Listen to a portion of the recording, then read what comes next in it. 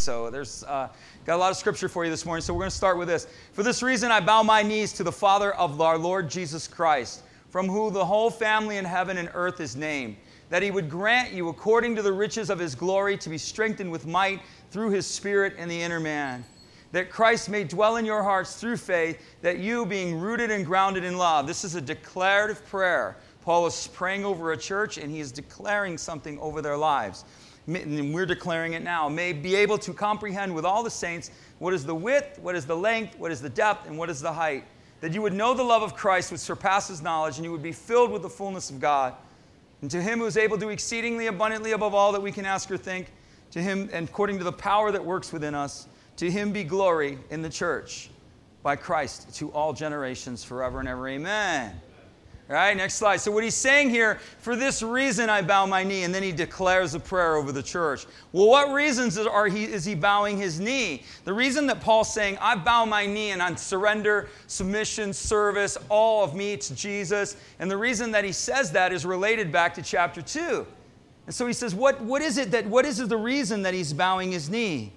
And it's because it's the heart of the Father that is for us. And in chapter 2, he says, I bow my knee because Jesus has made me alive. Because I was dead and now Christ lives in me and I'm alive, I bow my knee. To show us his kindness through grace, because he has been kind to me and he has enabled me to receive this and he's allowed me to receive this, I bow my knee. And in chapter 2, he also says, I have been brought near. I not only have been brought near, he paid for me with his blood. That's an incomprehensible thought when you think about that. He paid for me with his blood. He broke down the middle wall of separation. There was a veil that was created between us and our Father because of sin, because of separation. And he says, because Jesus has broken down the wall, and because Jesus has torn the veil, I bow my knee.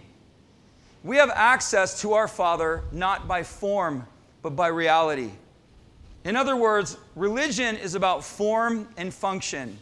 And oftentimes in Christianity, we're taught about form and function and liturgy and coming and going, but we're not taught the reality of the relationship that we have with Jesus and the access that we have to the heart of our Father and the one who created us and loves us. So the access that we have to God is not in a form, but it is in a reality. There is no longer any separation. We can come unto our Father. We can receive from our Father. We can be blessed by our Father, and we can give to Him because of Jesus. And if Christ is in your heart, you have, everybody say it with me, total. Oh, come on, 11:30. Total access. Not only does He give us access back to our Father, Jesus sets down the cornerstone of a new life. This is, again, an amazing thought when you really think about it. He says everything that was no longer matters. Everything that you did and all of the stuff that you built in the past and everything that's been against you and all of that nonsense is no more. Jesus becomes the chief cornerstone of a new life. And he said what happened, what a cornerstone is a cornerstone, say it with me, sets the direction of the building. And so Jesus says, I'm going to put a cornerstone down in your life and I'm going to build a new building for you. As you build and as you go forward, line it up with me, and I'm going to build you something that's greater than anything that ever was or anything that you could ever hope to be. Again, who does that? He takes away all that was. You don't have to carry it anymore. You say it with me, I don't have to live there anymore. Right? And He gives you a new place, and He gives you a new beginning and a new hope. And Paul says, for this reason I bow my knee. And what is he bowing to? And what do we bow? When we bow before our Father, what is it that we're bowing to? We're yielding to Him.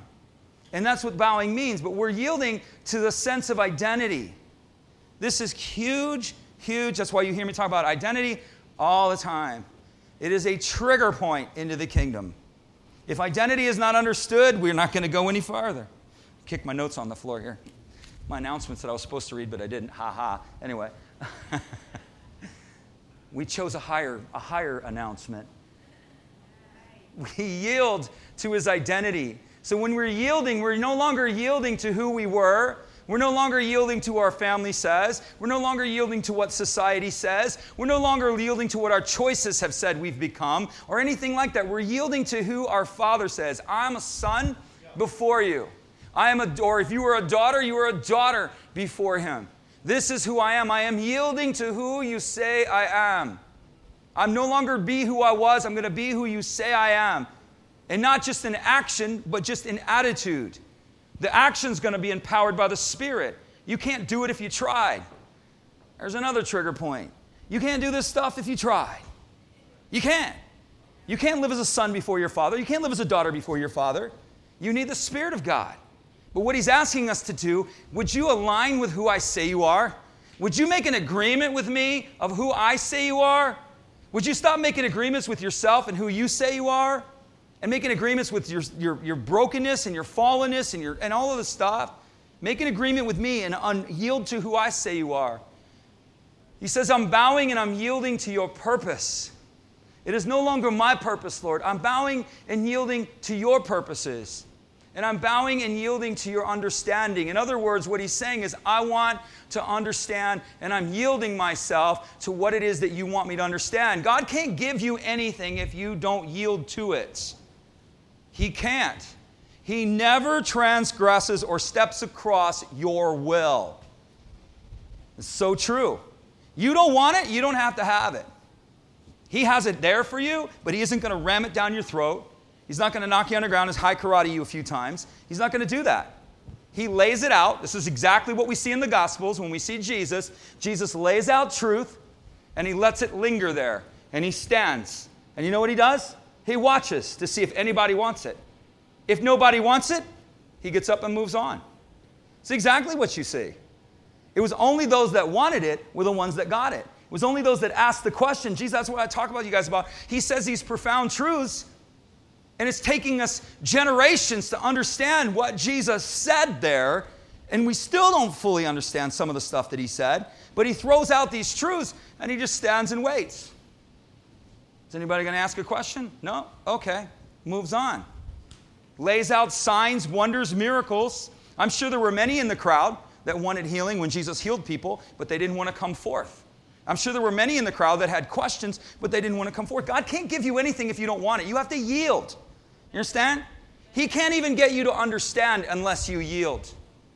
Unless you yield, you say, I don't want to understand. God wants to give you understanding. The Bible tells us in Proverbs to seek wisdom like gold, and wisdom and understanding, we're to seek more than treasure itself. In other words, we're to yield to that. We're to pursue that. Next slide, please. Important to understand. He's not. I always tell people, Jesus isn't going to work any harder than you. It's true. It's like God helps those that help themselves. Not necessarily, but what he does is if you're not going to partner with him, he's not going to do it for you. If you're partnering with him, he's going to do a lot of it with you. You understand? But it's a partnership. It has always been a divine partnership.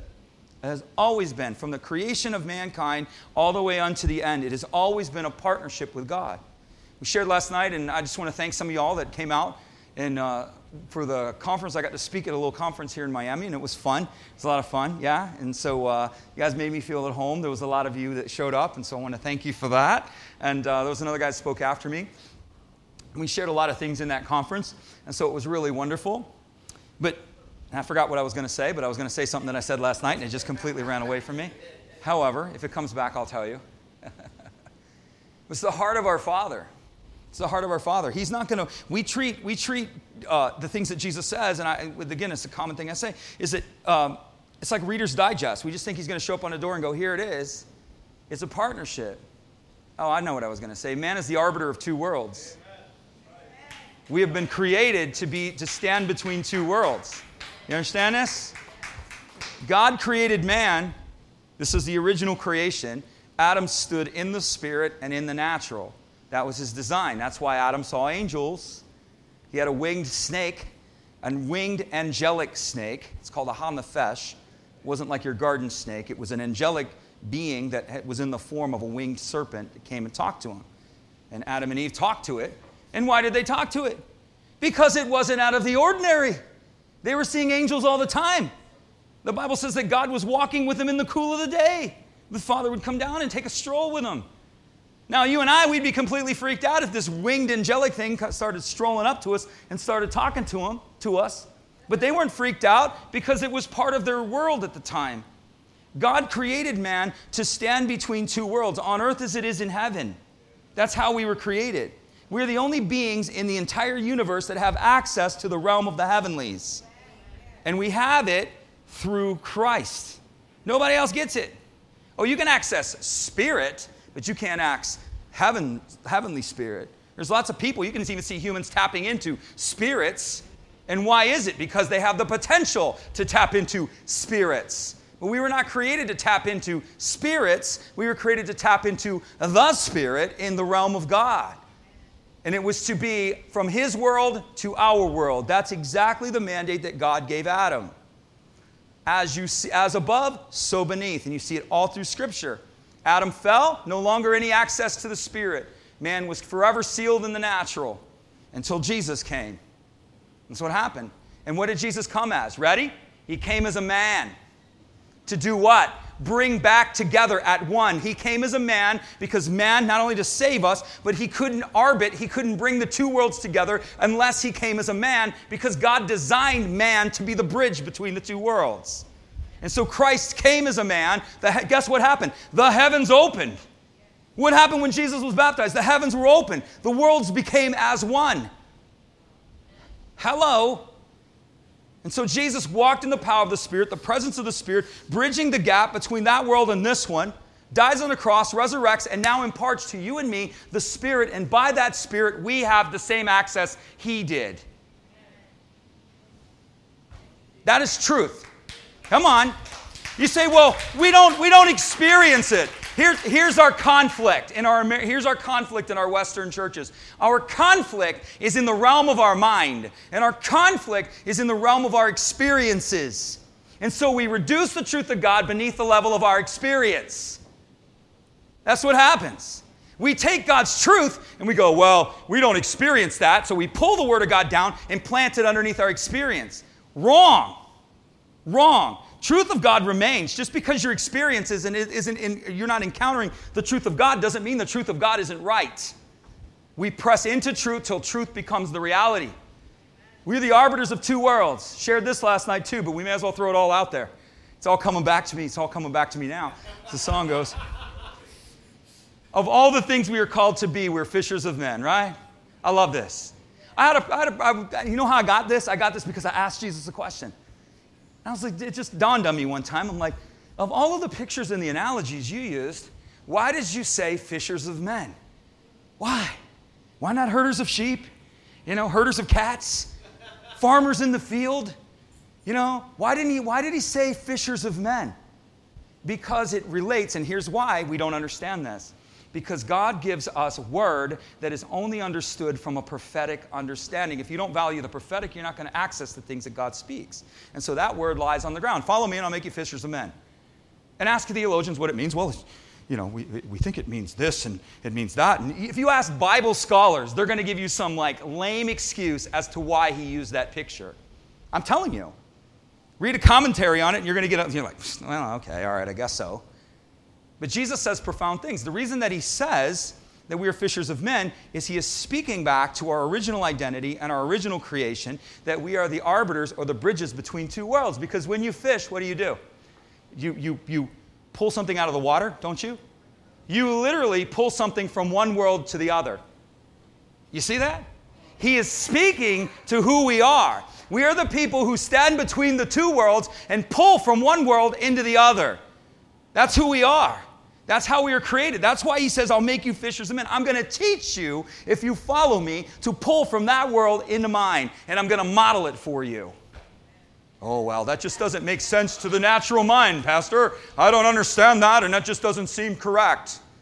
Old Testament theology, the people pushed away from power and chose ritual over power. Modern church does the same way because power requires us to work. You ever been fishing? It's fun, but it's work. You understand? And some of you guys, you go out fishing and you're like going, I don't understand how this is fun. This just seems like work to me. When you fish, you got to work. When you're pulling from one world into another, you got to work.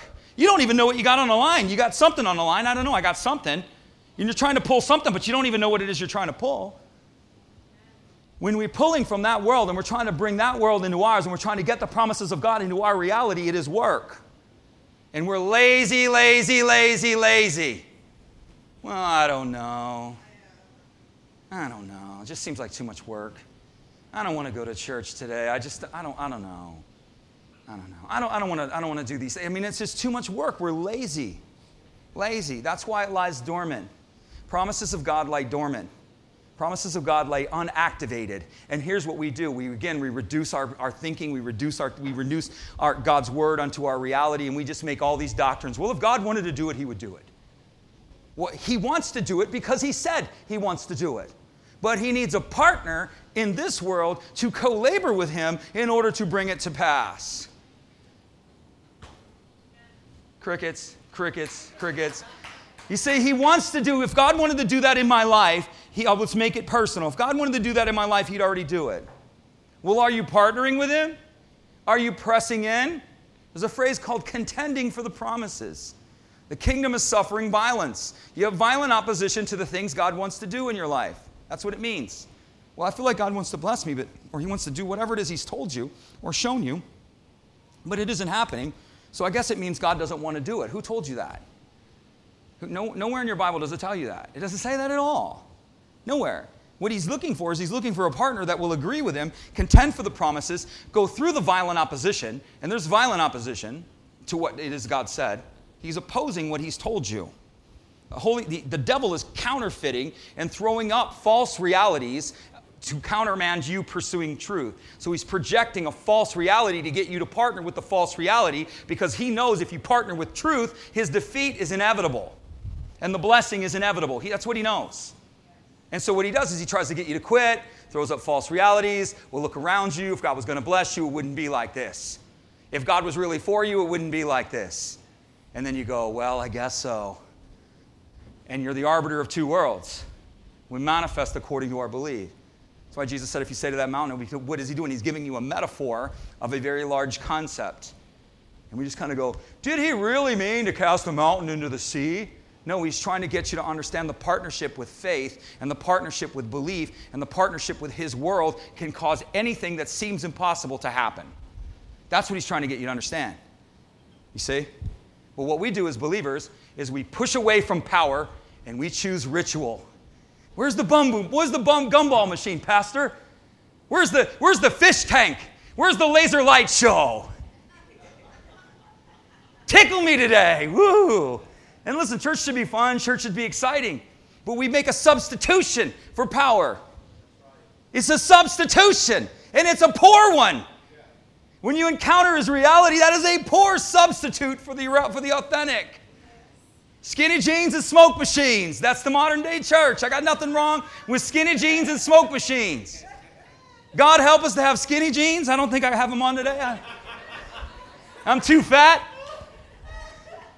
My legs look good, but this just isn't happening. I'm like, no, I don't know. Yeah, anyway, it's another story. Skinny jeans and smoke machines are fine if you're bringing the reality of the kingdom. But if all you're doing is manufacturing an artificial counterfeit, it means nothing. Nothing. Nothing. We push away from power and pursue ritual. Ritual. Just give us ritual. Just tell us a couple of things to do, but let us not pursue power. Power is the only thing that's going to change you. Power is the only thing that's going to change the city. Power is the only thing that's going to change anything. If you don't pursue that, that's nothing going to happen. You can contend for the promises if he's told you, then you keep pressing in. The contention of prayer is didn't he say it? The effectual, fervent prayers of the righteous avail much. It will happen. But partnership has to happen. Agreement has to happen. Has to happen. Whose report will you believe? Okay, we can go all through the Bible, and that concept is clear. That concept is all the way through the Scriptures. Adam and Eve made a partnership with the devil, and they experienced the results. God had wanted a partnership with himself, and they had made a partnership with a fallen angel, and they experienced the results. God brought them to bring the children of Israel into Promised Land, and he challenged them, who are you going to partner with? Are you going to partner with me? Or are you going to partner with unbelief? And they said, they partnered with unbelief, and they all died, never seeing the promises. I'm telling you, this is a key concept of what God wants to do, and it is all through the Scripture. One of my favorite verses, when Jesus looks at his disciples and goes, have I been with you so long and you don't know me? Are you still dull? Why don't we teach those scriptures? Why don't we challenge ourselves and go, why am I still dull that I don't understand this? Lord, take away the dullness of my spirit. Take away the indifference that I have. Take away the deafness off of my ears that I can hear. Take away the blindness off of my eyes that I can see. Why am I still dull? Just a thought. You still with me? Yeah? All right. Half the room's going to get up and walk out the door. I don't know. I will be a father to you. You will be my sons and daughters. You have a father. This is the concept. That was completely unrelated to what I'm supposed to say today. We're sons and daughters. God sent forth his son, born from a woman, to redeem those who are under the law. And because you're sons and daughters, you have his spirit. So God positions you. He reestablishes you in your rightful position. His created intent was for you to be a son and a daughter before him through Christ. And not only does he give you his position, he gives you his spirit so that you can walk it out. You can't walk it out without the Holy Spirit. Big misnomer in the church. We think we can perform these things. I always want to go back to Galatians. Having begun in the what? In the Spirit. Do you think you can now do this stuff in the flesh? Do you think your intellect and your human will and your great abilities is going to accomplish the things that God has set before you? Answer no. It's by the Spirit. So we have a spirit in our heart and we cry out, Abba, Father. I'm going to go a little long, so I'm already long, but guys, bear with me. That's right. Bear with me. He's got bread in the oven and it's good, right? So I just want to share this with you. I want to impart something to you. Okay? And it says the spirit received does not make you slaves. So God gives us a spirit and we're no longer slaves. And again, in understanding, Jesus said, I don't call you servants, I call you friends. And ultimately, he's calling us to sons and daughters, but he's dealing with us at the level of our understanding. And that spirit in our heart is not bringing us into bondage, but it is a spirit that comes into our heart that causes us to cry out, Abba, Father. Did you guys see Guardians of the Galaxy? Only Shelley saw it last service. And I think everybody's Christian. They're like, no, I'm not going to admit I saw that movie. I'm not going to say anything about a movie. I'm in church. I don't know about that. Anybody see that movie, Guardians of the Galaxy? Yeah. So anyway, the main character, Will, I think his name's Will, whatever his name is, he's about to die, and he had just met his biological father, quote unquote, in the movie. And so his biological father's trying to kill him. So long story short, he's put in a position where he's about to lose his life, and he was raised by another guy, another character whose name is Yondu. And so as he's about ready to die, out of nowhere comes Yondu, and Yondu grabs him. And he says, he may be your father, boy, but he ain't your daddy. I love that line. We got many fathers, but we only got one daddy. That's what that means, Daddy God. Abba, Father, you are my daddy. Daddy. What does it mean? It means everything that daddy means. Daddy. We're not in bondage. Nothing has the right over you, Christian. God empowers you, positions you, and gives you authority. You do not have to accept the circumstances that you find yourself in. Make an agreement, make a covenant, and begin to do the things that he has said to do, and begin to speak to the things that are opposing you. What shall we say to these things? We prayed last night, the conference, and one of the things I felt like God was telling me to do is just renounce and break off of the people the deaf and dumb spirit, a spirit that will not hear and a people that will not speak. And we have a deaf and dumb spirit that's on the church. And when Jesus confronted that in the scripture, he didn't confront the father. He didn't confront the boy. He confronted the generation. He said, faithless generation, how long must I bear with you? How long will you tolerate yourselves to live under a deaf and dumb spirit? How long will you tolerate yourselves to be under a place where you cannot hear my voice? How long will you tolerate your inability to speak? Not saying the things of God. There goes my computer. Did it go out of power? What happened? Just bring it to me. Oh, it's back? We're back. All right, we got one screen. Right, we're back. I guess it's telling me, come on, Kevin, get it moving. Come on, get it going.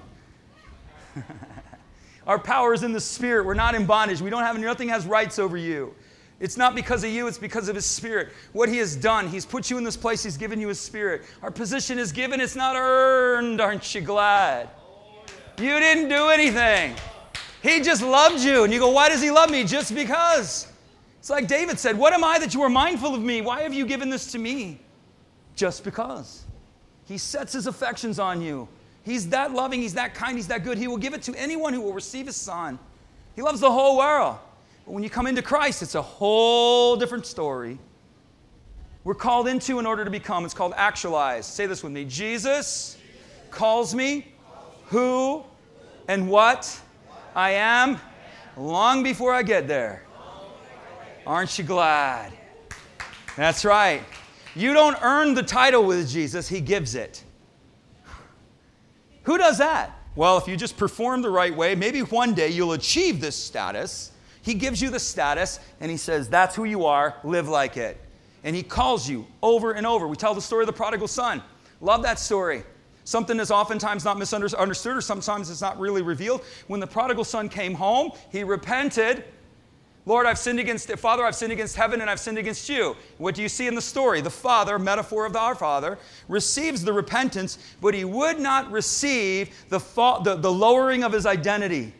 As soon as he said, I'm no longer to be called your son, he cut him off and would accept no more. So what does it mean? Jesus will accept the repentance, but he will not tolerate the lowering of your identity. He will not call you anything other than what he has called you. And as soon as he began to deny himself as a son, the father said, shh, get the robe and put it on my what? My son. Get the ring and put it on my what? My son. Get the shoes and put it on my what? My son. Kill the fatted calf because my what? My son has come home. He didn't say, my no good, down believing son, he's no longer my son. You're going to be a slave, you're going to sleep in a barn. He didn't do that. We got to understand who he is and how he sees us. Guilt and shame is an enemy of the church. It is an enemy of the believer. All guilt does is it's a conviction to draw you back to Jesus and go, I'm off. And the Lord goes, I know you are. Let's take a bath and let's go again. That's all it is. It's not a pounding down, It's not a now you screwed up so you no longer have that position. That's not what he does. That's why it's called grace. Holiness traditions don't accept that because we're so sin conscious. Christian churches are sin conscious. All we are is conscious of sin, looking for sin everywhere. Congregations looking for sin. Oh, I saw you. Oh, what have you been doing, brother? Sin conscious. God's already dealt with sin. He's not sin conscious, he's righteousness conscious. He's not looking for what's wrong, he's looking for what's right. He's like, I'm like, Lord, that's wrong. He's like, yeah, I know it's wrong. Let's forget about that. Let's do what's right. That's how he is. That's how amazing he is. But we portray him as a guy, God walking around with a bat, strolling through the church, whack. Oh, you're late this morning because you got a hangover. Whack! Went to that R-rated movie. Pastor asked if you saw it. You didn't see it? Or you saw it and you just told him, no, whack! That's how we portray him. He's not that kind of God. It's for freedom's sake that Christ has made you free. You're free. You're free. You're a son before him and nothing's going to change that. You mean I can't screw this up? No, you can't. Well, I don't know about that, Pastor. I'm not too sure about that. I don't know. Read it. Read it. If you are converted and truly converted, you are his son before him forever. Your position is given, it's not earned. If it was about you, none of us would be right. It's the word actualized. You put a seed in the ground and it actualizes itself into a tree. God has put the seed of sonship in your heart, and by the work of his Spirit, his intent is to actualize that truth. He puts the seed of daughtership in your heart, and his intent is to actualize what it is that he's put in your heart. And he's doing it with his Spirit. That's what he's doing. You say, what's God doing with me? That's what he's doing. That's what he's doing. Next slide. God's out to get me. Well, if he wanted you, he'd already have you. Just to let you know. Okay? Jeremiah says this.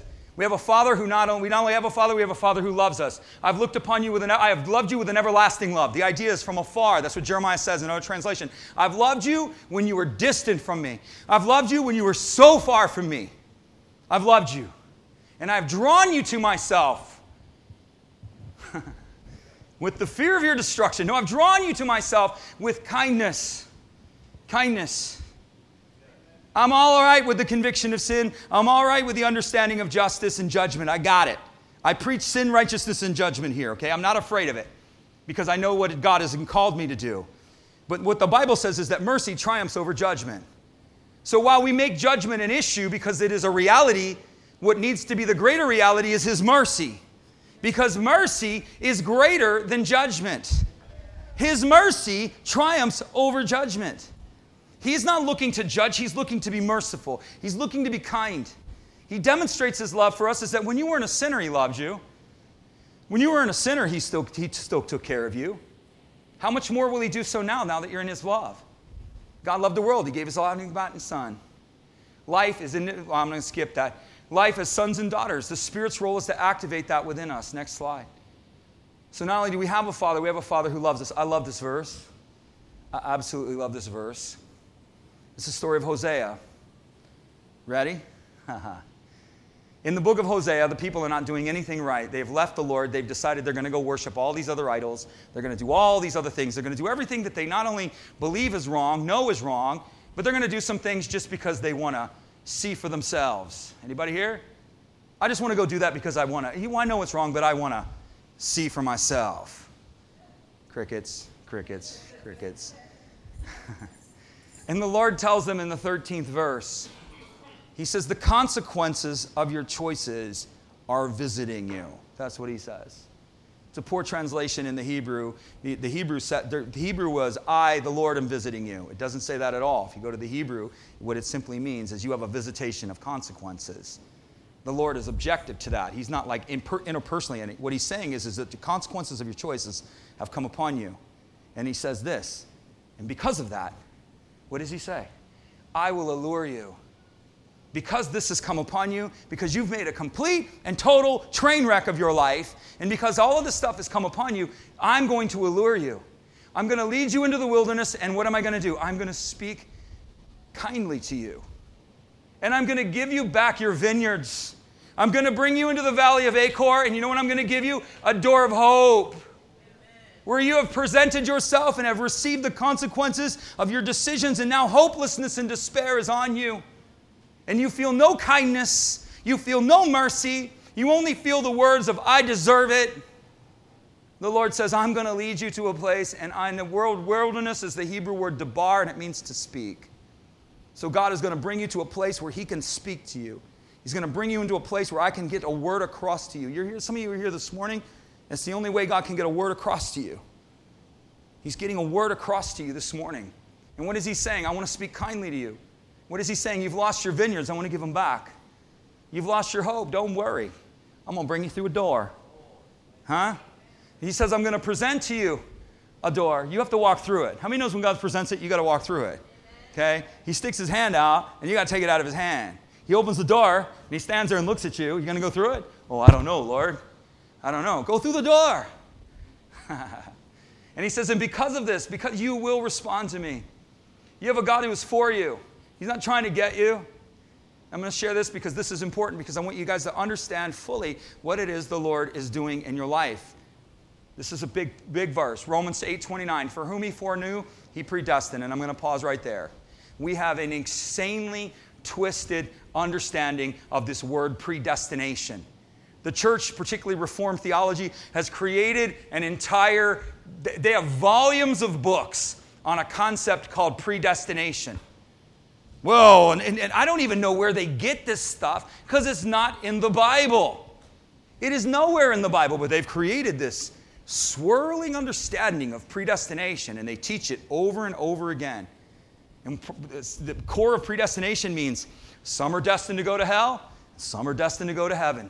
And God knows who are going to go to heaven, and God knows who are going to go to hell. And they cast it all back upon God. That's a snapshot of what, I'm not going to get into all because it'll take me an hour. But the predestination, you know what predestination means? You can go to the Greek, you can go to the Hebrew, you can break it down by syllable, you can break it down by letter, you can break it down by verb tense, and it means the same thing.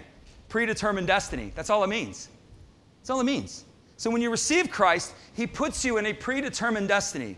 You are positioned in a predetermined. God has said, those who receive Jesus, I am going to put back in their rightful place as sons and daughters. That is their eternal destiny before me forever. That's what he means by predestination. Does he know you're going to get saved? Yeah. Does he know who's not? Yeah, he knows the end from the beginning. But he's not intertwining himself with that. People say, well, I don't know about it. Jesus extended Judas a choice. He extended Judas. He dipped the sop twice. And in the Hebrew Passover, dipping the sop in the bitter and the sweet means life or death, blessing or cursing. It is significant of the choices that were given to the Jews under the law. And Jesus dipped the choice. He knew what Judas was going to do. And he dipped it in the bitter and he dipped it in the sweet. Having foreknew that Judas was going to betray him, and he still offered him a choice. Did he send him to hell? No, he said, you know what this means, Judas. He's a Jew. They would all understand what was going on. There would be no mystery as to what Jesus was doing there. The double dipping of the sop. He double dipped it and he handed it. Judas took it, ate it, got up and betrayed him. He made his choice there in the moment. Jesus offers a choice even unto death. He will labor and draw men and women unto himself until the last breath. He'll rearrange circumstances. He'll rearrange worlds in order to get the message to those. He can. That's what he does. That's what, come on, somebody clap. I got one clap in the room. It's a predetermined destiny. When you receive Christ, you enter into a predetermined destiny, and he justifies you. And what does that mean? In other words, what right do you have to stand as a son of God? What right do I'm a son before my Father in heaven? Well, what right do you have? Jesus. He's the one who justifies you. You don't give yourself the right to hold that position. Justified means made right. Justified means you have a just reason for being there and it's been given to you. So when he predestines you, he says, you're a son before me. Yeah, but who says I am? The Lord says, I am. I'm your justification. Jesus is your justification. It has nothing to do with you. You are, so therefore be. You are, so therefore be. And he glorifies you. So what God is doing is he's trying to align you with your predetermined destiny. You're a son before him. He's trying to get you to understand it. To the non-believer, he's calling you into it. To the believer, he's saying, would you please get this? Would you please understand this? Could you please get your thinking right? Predetermined destiny. You're a son before him, and I have a destiny before my Father. Well, what makes me be here? I haven't done anything right. I've received Jesus, but I keep screwing up. What gives me the right to be there? He's justified you. You don't justify yourself. And his process is to glorify. Whom he justifies, he glorifies. Glorifies is the way to goodness. So God's trying to line you up in your position, in your destiny. He's trying to get you to understand that he's given it to you and no one can take it from you. And he's trying to put the weight of glory on your life, which is the weight of his goodness and the weight of their purpose in the world. This is what he's doing. This is what the Spirit of God is doing in your life constantly. And we can't partner with guilt. We can't partner with shame. We can't keep getting back and forth into this. I had a pastor who used to tell me, admit it and quit it. Oh, you don't know what I did last night? And he goes, I don't need to know. Please don't tell me. He said, admit it and quit it. He used to tell me when I was an early believer, if you trip and fall over a table, Kevin, you going to lay there on the floor? Or are you going to get up? Right? Boom, I trip over the table. I'm on the floor. Oh, I fell. Oh, God, how big? 10 years later, you're still laying on the floor because you tripped over the table? Get up. Come on, next slide. He loves you. He's for you. He's appointed you to destiny. Seeking first his kingdom. Our destiny lies in our understanding. Our destiny lies in our understanding of our Father's vision. What does he want?